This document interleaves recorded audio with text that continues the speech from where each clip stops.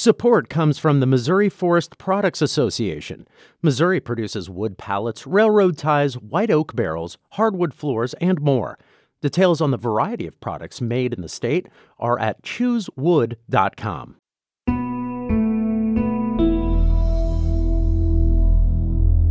Welcome to St. Louis on the Air. I'm Sarah Fensky, in for Elaine Cha. Two Starbucks baristas fought back after a pair of robbers held up their store. They were able to detain one of the robbers until police came. Now the robbers face criminal charges. But then Starbucks fired the baristas. Our Legal Roundtable has some thoughts on whether the baristas have a good lawsuit against Starbucks. And a St. Louis property owner wants a refund. She says the city promised to provide curbside recycling as part of its $14 a month trash fee, but the city hasn't provided the service. She's now leading a class action lawsuit seeking to recoup those payments. And once again, our Legal Roundtable is here to make sense of what it all means. Every month, we convene this panel of top St. Louis area lawyers, and I'm honored to come back to St. Louis Public Radio every month to host it. And this month's panel, it's a really good one. It's here with me today in studio. That includes Eric Banks. He's a former city councilor for the city of St. Louis, also an attorney and mediator at Banks Law. Eric, welcome back. Thank you. And we're also joined today by the one and only Bevis Schock. He practices in Clayton at Schock Law. Bevis, welcome back. Thank you, Sarah. And we're also joined today by Sarah Swatosh. She's a labor and employment attorney who is in private practice at the law office of Sarah Swatosh. Sarah, welcome. Good afternoon. So let's kick things off by talking about Starbucks. Their store on South Grand, that's that famous flying saucer Starbucks that we all love, was held up by two gun-wielding robbers. Well, one of the robbers allegedly cracked a patron on the head and the gun broke. It wasn't a real gun. That's when several baristas fought back. These heroes were able to detain one of the bad guys. Now he's facing nearly a dozen felonies. But the baristas were fired. One of them says he's going to sue. Sarah, does he have a good case for wrongful termination? I would like to say yes, but probably not. Mm-hmm. It goes against our intuition that if we are helping, if we are being a good Samaritan, we won't be punished for it, but that's simply not true. Most stores, most retailers have a no chase policy. A few of the big box retailers say, if somebody's leaving with $50 in merchandise, don't stop them. Yeah. Let them go. And most of these places, retailers also have policies that say, under no circumstances, even if it's $1,000, do you go past the curb. They simply won't let the employees stop thieves. Yeah. The work comp risk is too high. The injuries are too high. Injuries to other patrons are too high. Most of these employees are taught that friendly service is the best deterrent. Yeah. Right? Follow up with the customer, meet them, smile at them, look them in the eye. They don't want to be remembered. They're going to walk away. So I actually got into this lawsuit and I looked at it, and the individual, Mr. Harris, is not suing because he was fired for apprehending a thief. He's suing because he previously complained of unsafe conditions. Mm-hmm. And then he stopped the thief, and he says, you fired me because I blew the whistle about unsafe conditions. He's not actually alleging he got fired for stopping the thief. Now, is that just a clever lawyer finding their way around all those things that you just elucidated? Or do you think this is a claim that it does make sense? This is potentially a whistleblower or somebody who spoke out and then was retaliated against?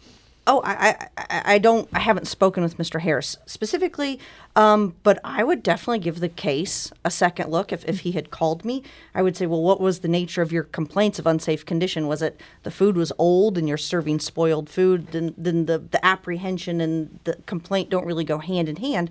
But if he's complaining about violence on the premises and then he gets attacked, I'd say, well, that makes a lot more sense. And he probably, our whistleblower law is really tight on who qualifies as a whistleblower.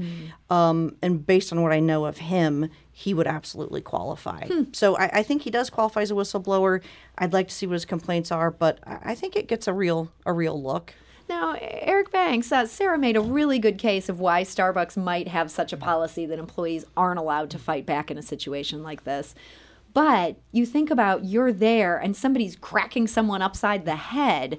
You might have some sort of fear of your life. Does that help you be able to justify, okay, I've now taken action to stop this robber?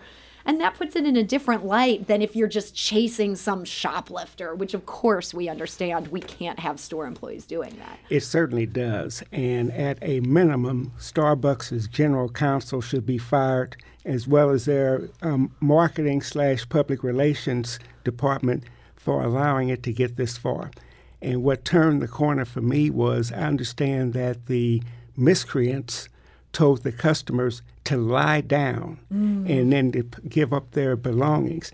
And that sounds like a prelude to an execution to me. Yeah. Now, admittedly, the gun was defective, but they got what they were entitled to. Yeah, I mean, that's a terrifying situation. When somebody tells you to lie down on the floor, you're thinking this is a bank robbery where Bonnie and Clyde are about to come out and shoot me and these patrons. Bevis, does that change the equation at all?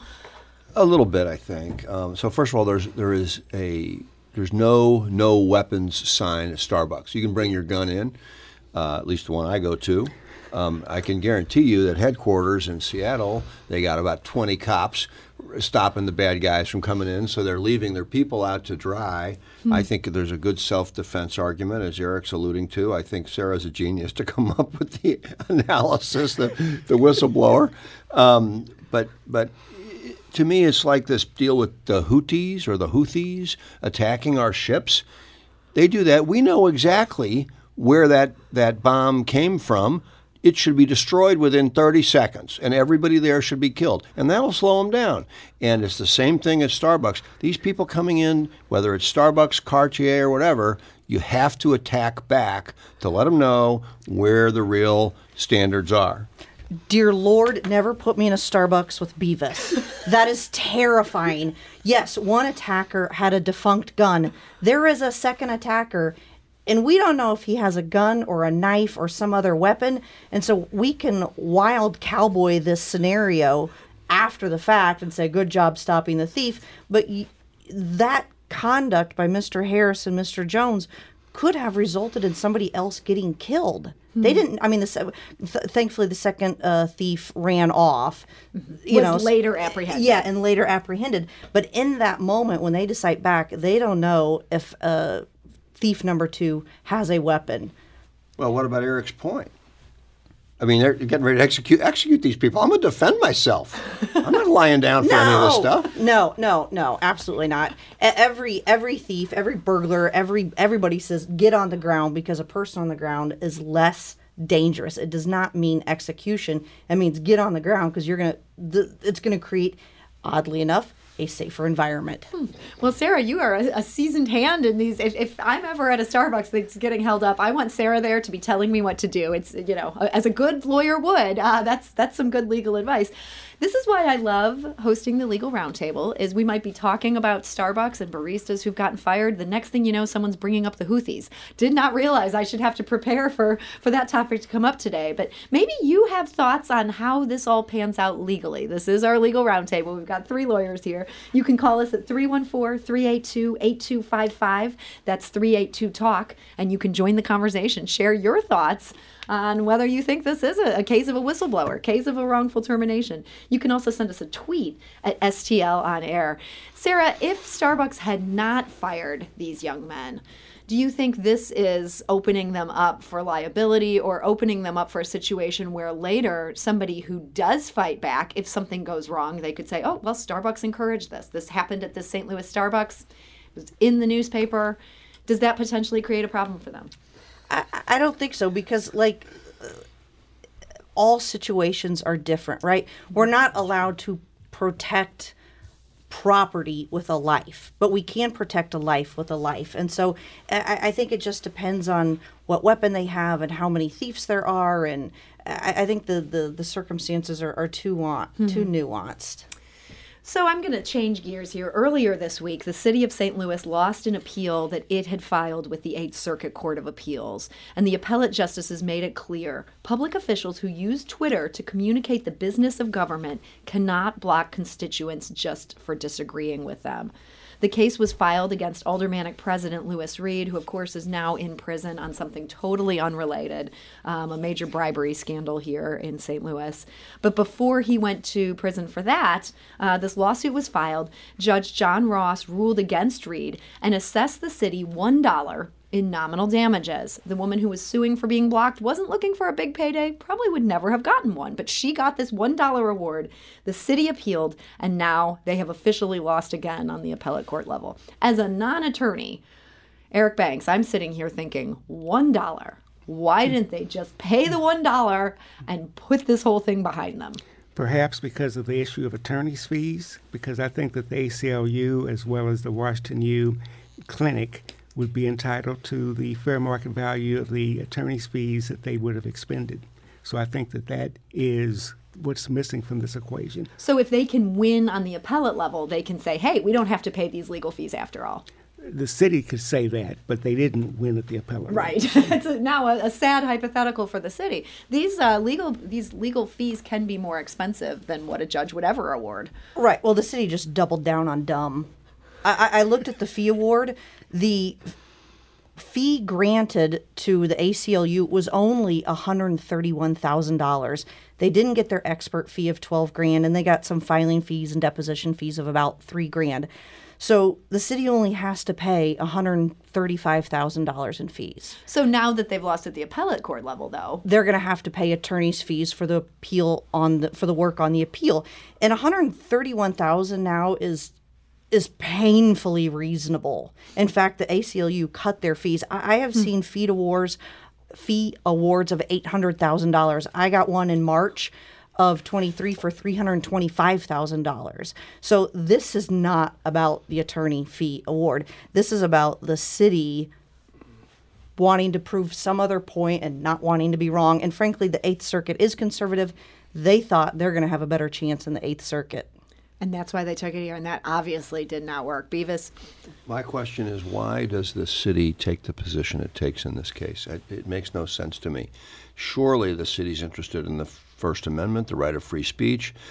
When one gives it the nose test, what does your nose think? One says, well, I think if you're using city business, if you're doing city business on Twitter, you kind of can't stop people from saying that's bad. Even now, sometimes there's a monitoring system for people who are crazy, obscene, all that. Sure. Nobody's going to quarrel with any of that. But just to say, Lou, this is a terrible idea. Yeah. They shouldn't have done that. And I do know Sarah Feltz, who's the person who was blocked by Lewis Reed, a very reasonable person. She was not on there harassing him, calling him names. I understand our politicians do have to deal with a lot of abuse on Twitter. I can understand why they'd want to block those people. That wasn't the case here, which it does speak to Bevis's question. The city's primary argument was that Lewis Reed was not a final decision-making authority, and that he didn't have approval to do this. And in my humble opinion, the city has a lot of irrational people in leadership running around, and if they can win this argument that he didn't have final making authority, it creates some buffer on some of their other poor leadership conduct. So if, God forbid, we end up with another aldermanic president who's doing something like accepting bribes, this would have maybe given them some cover on that. I don't know about bribes, but for instance, Sheriff Betts, he's an elected official.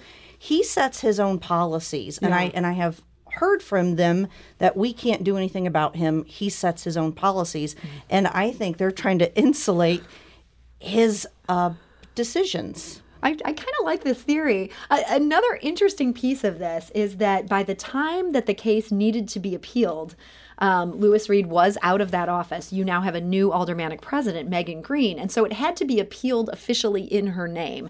And yet she is on record in an email to the city councilor's office saying, I don't want this appealed. I don't think people should block their critics on Twitter. Eric, you're a former city councilor. How do you navigate that question of your client might say, I don't want you to do this, and you're looking at this maybe from the perspective Sarah just described. You're saying, well, this is going to be helpful for this entity down the road. How do you balance those two needs? One of the hardest things about being the city councilor is deciding who is your client. Is your client the city itself? Is it the mayor? Is it the president of the board of aldermen? It's difficult to decide. Generally speaking, you decide based on following the person who appointed you. That would be the mayor. And if you cannot back the mayor's play, the honorable thing to do is to resign. So I have to think that the mayor wanted this appealed. The city councilor agreed with it. It wasn't so egregious of a decision that it warranted her tending her resignation. Mm-hmm. That's interesting, and that might well be what happened here. I know also there's some thinking amongst people who pay attention to city politics. The city councilor comes out of a big law firm, is very smart, very aggressive. Maybe she wanted to appeal this on that same principle Sarah's talking about. We may never know. Something that I did want to mention, though, it's actually a law student at Washington University's First Amendment Legal Clinic who argued this before the Eighth Circuit. Her name is Emma Kenny Pescia. She won this argument as a law student. I just thought that's pretty cool. Got to give her a shout out on the Legal Roundtable. And of course, today, that is what we're doing here on St. Louis on the Air. We're joined by 3 expert attorneys. That is Eric Banks. We're also joined by Bevis Schock and Sarah Swatosh. We need to take a quick break, but we'll be back shortly. And when we're back, we're going to talk about Missouri versus China, a case I thought we'd never have to talk about again. This is St. Louis on the Air on St. Louis Public Radio. Support comes from Missouri Forest Products Association, committed to sustainable and sound conservation of the state's forests, which support more than 41,000 Missouri jobs, resulting in a $10 billion industry. ChooseWood.com.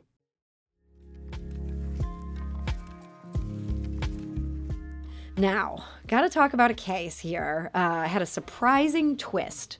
Missouri Attorney General Eric Schmitt sued the People's Republic of China for allegedly introducing COVID-19 into the world and wreaking all the havoc that then followed.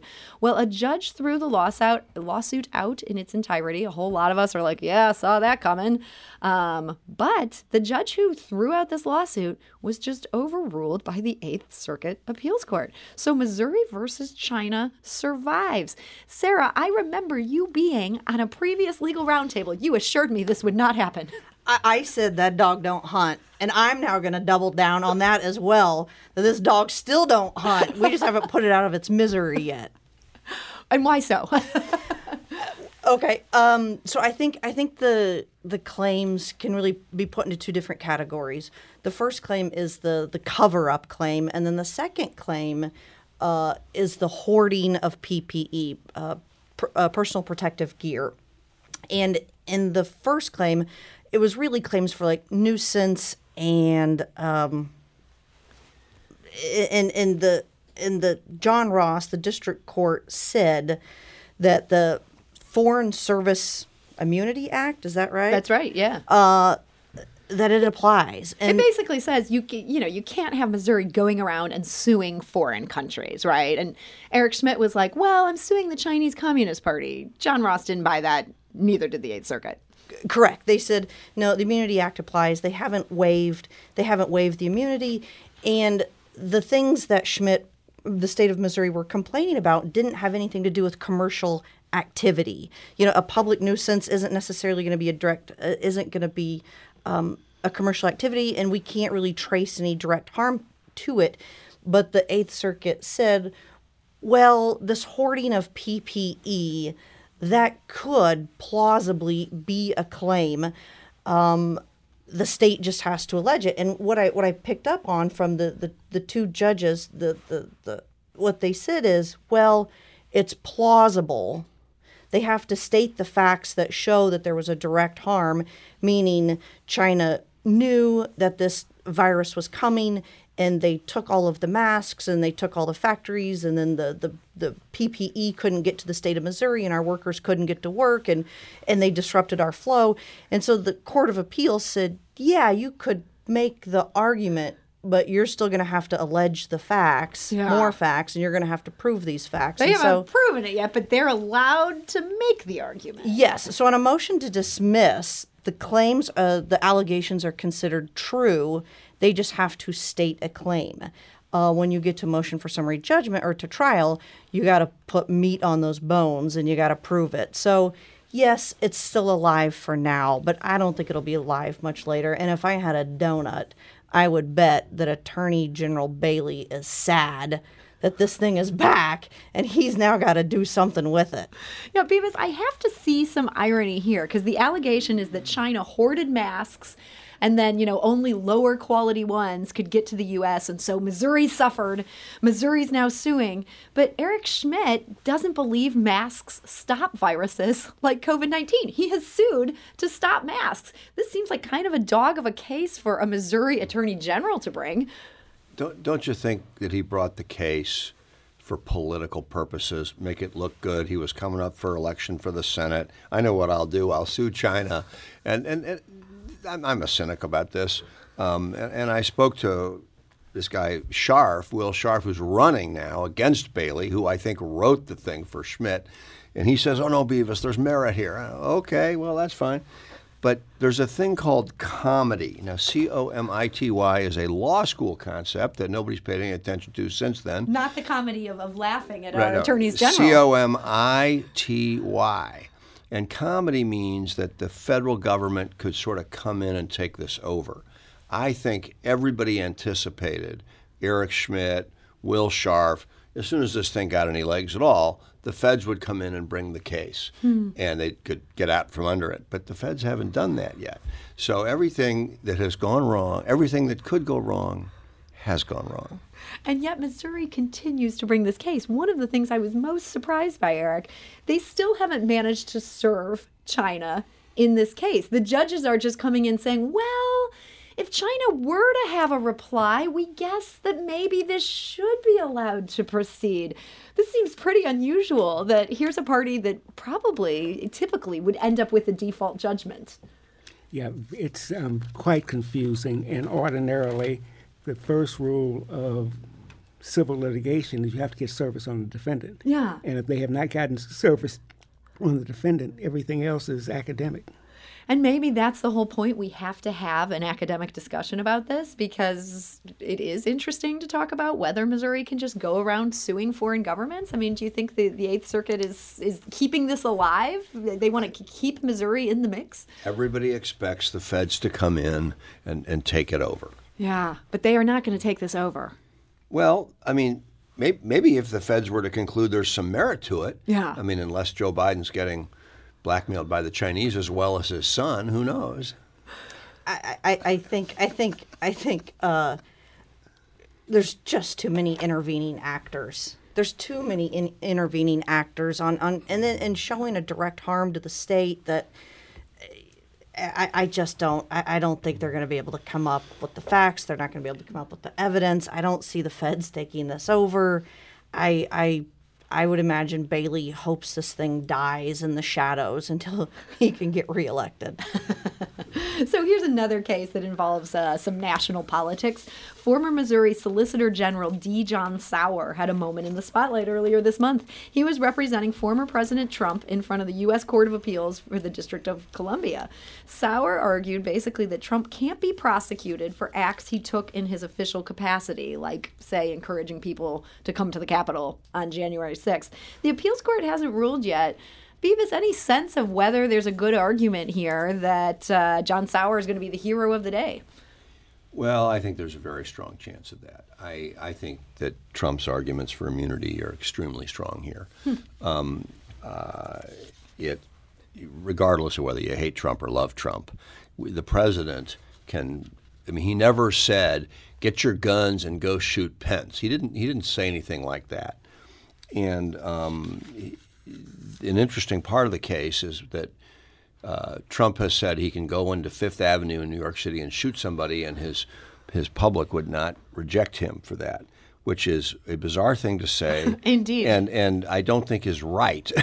But when we look at how far presidential immunity goes, Robert Bork years ago, a very distinguished scholar, rejected for the Supreme Court of the United States by Ted Kennedy, said all you can do with the president, because he's an equal branch, is impeach him, and then you can attack him criminally. The problem is that Trump is no longer the president, so he can't be impeached. But this idea of immunity is that a person in a position of authority and power has to be able to act without getting second-guessed on everything, which is a pretty good, sensible rule. That makes a lot of sense. The problem that comes about is how far that's going to go. So when Sauer says that Trump could shoot somebody and not be prosecuted for it, everybody just scratches their head and say, that's just not right. Right. You can't have a country that operates that way, can you? And yet, D. John Sauer that's basically his argument. It is his argument. And yet, well, the other side put him there. Well, right? I mean, yeah. When you go into a lawsuit, into an argument, you got to be prepared for the worst thing they're going to throw at you. And maybe our former Solicitor General was not quite prepared, says Bevis, who's otherwise a fan of his argument. Sarah, you seem even more skeptical. You just asked Bevis, how does Sauer come out in this? And my first thought was, he's another unpaid lawyer, right? He's going to lose this. He shined the turd as best he could, but this argument isn't going anywhere. I mean, even he conceded that, so Trump wants complete immunity. He wants complete immunity. And Sauer was asked, well, what if the president starts selling secrets or selling pardons? And Sauer says, well, that really wouldn't be in his official capacity. And that is the first crack in his whole argument of complete immunity. Yeah. Because he says, well, it's not my official act. So then we get into, well, what's an official act? Is asking people to storm the Capitol to stop an election. Was that in your official capacity? And in hypocrisy, at Trump's impeachment hearing, his lawyer was arguing, there's an investigative process happening. Let that play out. Right, because he shouldn't be convicted here. Let the investigative criminal process play out, and now we are letting it play out. And he's going, no, I have immunity. Don't let that play out. So, I think Sauer did the best he could. I don't think this is a strong case for immunity, but I would imagine there's going to be a lot of horse trading on what this opinion is going to look like. They're not going to give carte blanche immunity, but I don't think we will start second-guessing the president on official acts. I think they're going to come up with some ugly language that nobody likes about what's an official act. Yeah, I mean, obviously we don't want to create a situation where once somebody leaves office, they could be criminally prosecuted for, we don't like how they handled immigration. I mean, if they phrase this too broadly, it could open a giant can of worms for all future presidents. I think like all complicated issues, the language just gets ugly. Abortion rights, what does that mean? What is too far? What's freedom of speech? Qualified immunity is starting to get really ugly. And so when it's hard, we give it ugly language and we do the best we can. Well, it's going to the Supreme Court, so that's what's going to happen. The Eighth Circuit's going to be irrelevant. Mm. I mean, they have to resolve this. Something this big. Yeah. Yeah. We're talking today to our Legal Roundtable. That is 3 top attorneys sharing their perspectives on a bunch of important cases that involve Missouri and involve St. Louis. That is Attorney Bevis Schock. We're also joined by Sarah Swatosh and Eric Banks. We do need to take a quick break, but when we come back, we're going to talk about a purported class action lawsuit over the city's aborted curbside recycling program. They say people have been paying these monthly fees. They haven't been getting the service they were promised. Does that make for a good lawsuit? We'll discuss when we return. Support comes from the Missouri Forest Products Association, committed to conservation and careful management of the state's forests to make them more resilient and better habitats for wildlife. ChooseWood.com. Now, a case that I have personally been waiting to see happen for months. Everybody in St. Louis talking about the fact that the city has just sort of faded away doing a curbside recycling program. I keep thinking, when is somebody going to sue over this? Well, somebody did sue over it. A Chesterfield woman has filed this class action lawsuit against the city of St. Louis. She owns property in the city, and as a result, she's forced to pay this $14 a month trash fee. Now, the city's own marketing for this fee says it includes curbside recycling pickups. The city charged that fee for months, however, when even by its own admission, it was not actually picking up the recycling. There's a lot of anecdotal evidence that suggests they're still not picking up the recycling.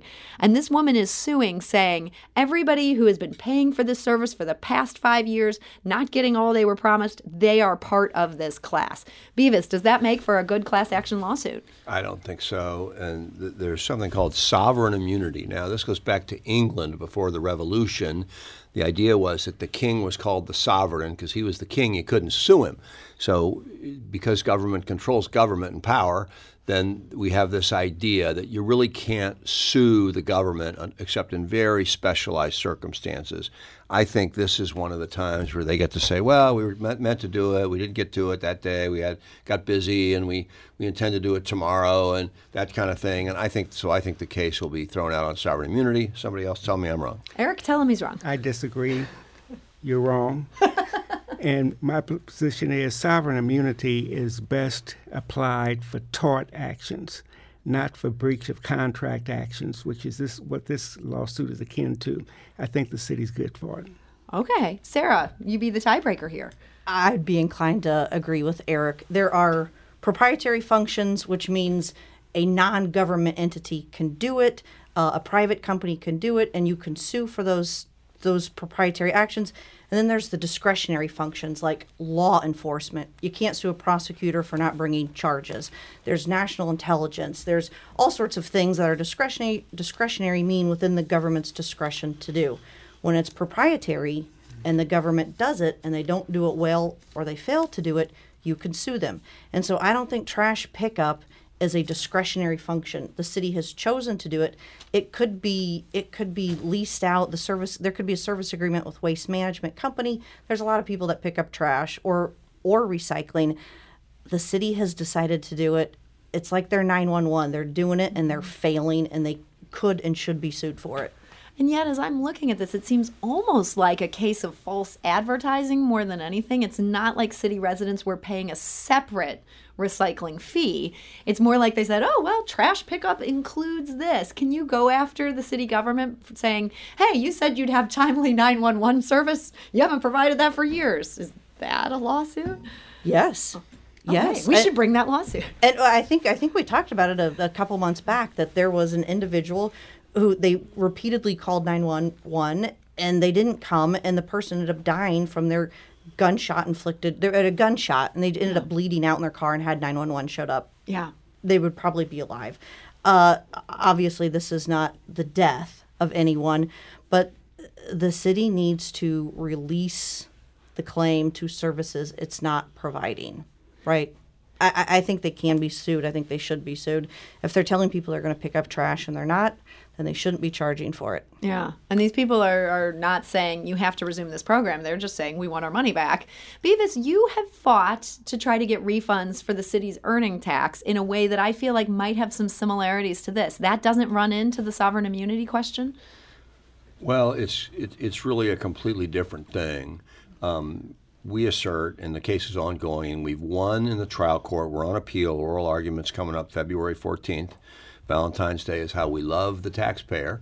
But so we don't think they have sovereign immunity for a direct violation of an ordinance that says it only has to be for services rendered or work done in the city, and they won't give people their money back.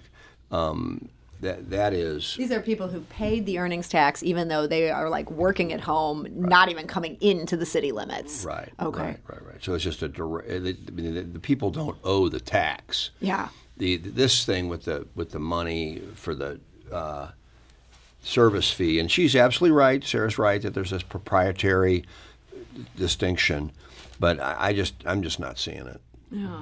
Seems like part of what makes this different here is that the city charges extra for this.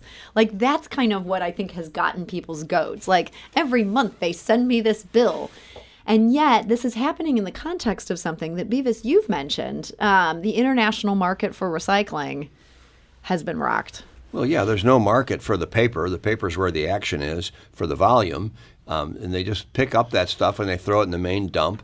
And why is any of this going on? I mean, it's a complete fiasco, as though everybody feeling good about picking up litter and claiming it's being recycled, even though it's not being recycled. What are we doing this for? I mean, money's valuable. Resources are valuable. Don't waste. We call it wish cycling. Yeah. Right? You just throw it in there and you're like, oh, I wish it gets recycled. I hope it gets recycled. It's wish cycling. And we know we have some residents who've recorded, video. They've caught trash workers just loading these in. So your wish is not being granted, at least in some city neighborhoods. There's another matter that I feel like is something you hear people talk about when you're out and about, in addition to how angry they are about the fact that their recycling is not getting recycled. This is not yet law, but Sarah, this is something you have your eye on. Missouri legislators want to change the law around cannabis and workplace compensation, and not to do it to acknowledge the new realities of cannabis being legal here. They actually want to move the law in a different direction. Tell us what's going on with this and why this has you paying close attention. Sure. So there is a senator out of Cape Girardeau, senator out of Jeff City, representative out of Cape Girardeau, and the work comp law currently says that if you have alcohol or a non-prescribed controlled substance in your system when you have a workplace accident, your benefits get cut in half. So if you are drunk at work and the forklift runs over you, you're only going to get half your benefits. The problem is, back in November of 22, Missouri passed recreational drug, and we have medical marijuana. So those are no longer considered non-prescribed controlled substances. And so this representative from Cape and senator from Jefferson City, they want to say, if you have marijuana in your system, you will still lose 50% of your benefits. I think in some respects they're changing the law, in some respects they're not. If you test positive for meth or cocaine or there's alcohol in your system, yes, you're going to lose 50% of your benefits because you are impaired. Mm-hmm. And the idea behind this is if you're impaired, you don't get your benefits. The problem is there's no accurate test for marijuana. You can have a gummy or smoke your miracle. That's where my head is, my medical marijuana. And a week later, it will test as in your system. And so you will not be impaired. You can be at work and you will get run over by the forklift and you will only get half your benefits because of the lingering residue of the marijuana. There is no scientific test yet that can test for currently impaired by marijuana. And these legislators don't care, and they don't have an exemption for even medical marijuana. Wow. I mean, that seems like that could have a huge impact. It can have a huge impact. Yes, you could be a secretary, and all of a sudden the roof caves in on you or your desk falls apart, and you're not getting your benefits because you had a gummy 2 weeks ago. Yeah, I mean, that seems somewhat terrifying. And it seems like it all stems back to this idea that we don't have a way to assess whether someone's actually high. There's no way they can do that the way that anybody could give me a breathalyzer and they'd know one way or the other. Science has not developed it for marijuana. We have it for meth and barbiturates and alcohol and all the other drugs. It's a 17 screen test where they can check for your impairment for all of them, except for marijuana. And naturally, the Missouri legislature is going to, still run with this without having appropriate science. I must say I'm shocked. Eric, what about you? Well, I agree. I think that it's problematic, and the court's going to have to make a decision. Yeah. So in this past month, the Missouri Supreme Court threw out an appeal in a sunshine law case. This comes out of the city of Harrisonville. What was interesting to me, even as somebody who pays close attention to the sunshine law, didn't have to do with the details and the facts of this case. It had to do with why the court ruled against these guys in the first place, and that was briefing deficiencies. Bevis, is it unusual the court wouldn't even rule on the merits, apparently because the brief was just so badly done? So here's the way this works. There are a bunch of rules about how the brief has to be prepared. People go to law school, they study that sort of thing. You get into practice, the rules are right in the book, you're supposed to follow it. Obviously, the court has had a bunch of pretty bad briefs, and so they decided to put the hammer down. The purpose there is to create an incentive so that people begin to understand, oh boy, this is serious, I better get this right. Now, the Missouri Supreme Court takes 80, 90 cases a year. That doesn't sound like very many to me for 7 judges. One a month per judge doesn't sound like they're working real hard. I'm just telling you what I think. All righty then. But here's the thing. I have written briefs with deficiencies. I've been up there, 10 times. Yeah. And they call me. And there's a woman down there she's been there as long as I've been in practice. Hey, Bevis, you didn't double space a footnote here. Like, oh my gosh. She says, just file it again, okay? I said, sure. So the way this really works is just like the rest of life. If you're a known person and you're basically doing things right, you're not embarrassing anybody, you're making arguments that are reasonable and sensible, they let you get away with things. If you're somebody that, first of all, that's a two variable problem. I mean, how bad was the brief? Right. And then who filed it does matter. Anybody who thinks that who filed it doesn't matter doesn't really understand the way the real world works. It works in the business context where one person who's a good worker and shows up on time, late a couple times, they overlook it, somebody else they're trying to get rid of, boom. Now then somebody brings a lawsuit, oh, it's disparate treatment, I wasn't treated fairly. But at the end of the day, in the real world, it does matter who you are. And I've certainly been very fortunate when I've made little boo-boos up there. One happened a few months ago. And they just said, hey, Bevis, fix this. Well, you dummy. You're supposed to read the rule. Oh, yeah, I'm sorry. Okay. Yeah. So Bevis is in the mensch category where they, I'm putting myself in that category. I don't know if anybody else does. They do give him a chance to fix his briefs. And Eric, I know you and I have talked about this issue before. They let you fix your briefs too. Yeah, and perhaps my opinion would be expressed in more of a nuanced fashion than Bevis. That is in keeping with my experience as well. Usually I receive the phone call before the deadline saying, hey, did you know? Kind of like, oh my goodness. And I fall on the sword and I'm very appreciative. And they allow me to correct the error. But then again, I'm kind of a nice guy. I go along, get along type of person. I'm not trying to make waves. So, for those of us with less charm and less wit, and a half less smile, it scares the bejesus out of me, right? Because there are lots of rules. It's got to be 13 font, and the margins have to be this, and this has to be double spaced, and this is called an appendix, not an addendum. I mean, there's 1,000 rules. And for those of us with less charm or less acquaintance with the clerks, or maybe they have singled me out and it is a disparate treatment claim that he mocks, it scares me. It scares me that my client who has done nothing wrong might get dinged for me. And I'm not suggesting that there's going to be all sorts of malpractice claims. And I don't disagree with Bevis that that's how the real world works. But it also it makes me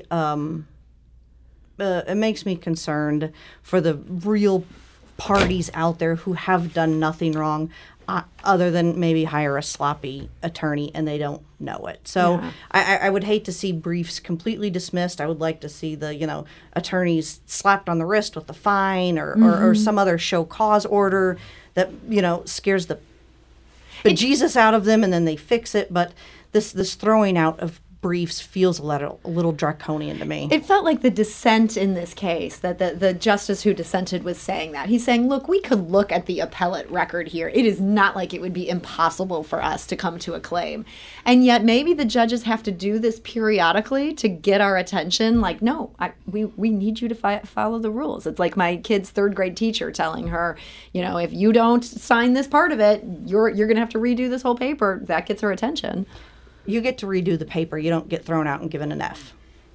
Okay, let's put it this way. Let's say you're charged with a crime.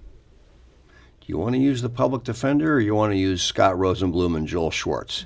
Well, I mean, I think who your mouthpiece is matters in the real world. And I don't know who the person is who filed this brief incompetently. I don't know anything about the person, but it sounds like it was really poor, really, really bad. Got their goat. And we said it's a multi-factor thing. I mean, it's who filed it is part of it, and then also how bad is it. I mean, I don't really have any problem with them bouncing this one at all. First of all, the person did get their hearing at the Court of Appeals. That is true. The Supreme Court is a discretionary operation. They don't have to take any of them. They take some, whatever. I mean, they could have just chosen not to take this case. Instead, they're like, nope, here is why we're ruling against you. There's like a little twist to the screw right there. I mean, I'm hoping that's the way they would have ruled anyway, and this is just a way to make a point. But Bevis's statement, would you rather have a public defender or Rosenblum, strikes me as a little elitist. Not everybody can afford Rosenblum. And so suggesting that you just go get a better attorney to do your brief and isn't reality in all situations. I'm a complete elitist. I believe in elitism. But let me tell you, it's interesting. I've talked to Joel Schwartz about this a lot, and people who are poor find the money to get a good attorney. And I'm very respectful of the public defenders. They do terrific work. They do terrific really work. do. Especially here in St. Louis. It's amazing some of the cases that they have won. They're overwhelmed. But go ahead and have some conversations with people in the lower parts of society who have criminal problems in their families. Every one of them will tell you it matters who represents you, period. And it does. And nobody's claiming a perfectly equal system. It's impossible to have that. And we definitely don't have that. So last matter we have to talk about in our final 2.5 minutes today, Mark McCloskey. His 15 minutes of fame aren't over yet. For those who've forgotten about this man, he brandished a gun at protesters walking by his home in the Central West End, pleaded guilty to a misdemeanor, was pardoned by Governor Parson. He was back in the news last month because he lost at the appellate level. He wants to get his guns back, and the appeals court says, you can't do that. Eric Banks, how do you see this case? I agree with the appeals court that he can't do that. It's a different standard for criminal matters as opposed to civil matters. The forfeiture of his guns is a civil matter, and I believe the city has met its burden in terms of proving that he is not entitled to get the guns back. Keep in mind, these guns are the ones that were actually used in the situation, not all of his other guns. Right. He's not a felon where this is just a fun little bit of thing to keep him in the news, all right? He's a personal friend of mine, but I know what's going on here.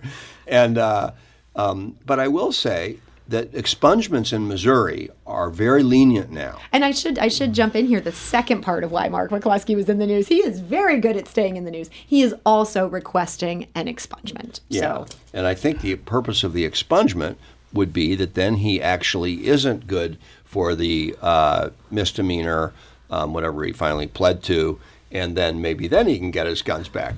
So that's, I think, maybe what's going on. But I think he'll get his expungement because it's so lenient now in Missouri. You just have to show that you haven't committed other crimes and enough time has gone by and you get it. So in this case, your friend Mark McCloskey had a special prosecutor, that's former U.S. Attorney Richard Callahan. In a typical case, would that prosecutor come in and theoretically make an argument, you shouldn't expunge this? Or is this just the judge sort of deciding in a vacuum? I've never heard of that.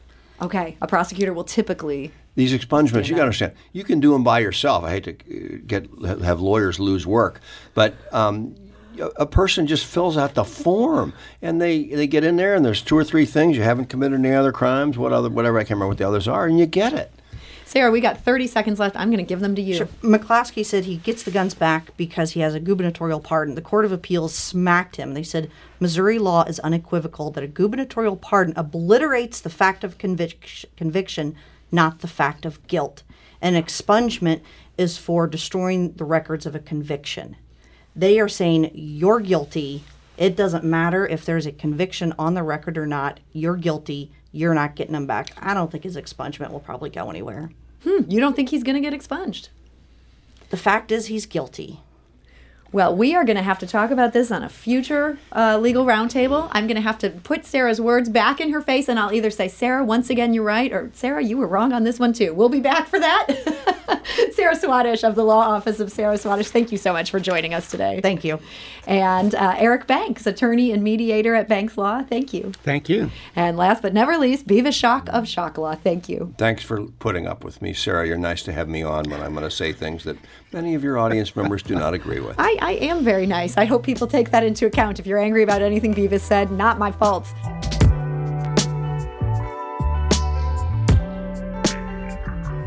Our executive producer is Alex Hoyer. St. Louis on the Air is a production of St. Louis Public Radio. Understanding starts here. St. Louis on the Air proudly supports local artists by using music from Life Creative Group. Do you find yourself regularly listening to episodes of St. Louis on the Air? Suggest us to a friend you think might enjoy our conversations. And leave us a review and rating on Apple Podcasts on the App Store. It's the simplest way to help people discover our show. Thanks. St. Louis Public Radio is a member-supported service of the University of Missouri St. Louis.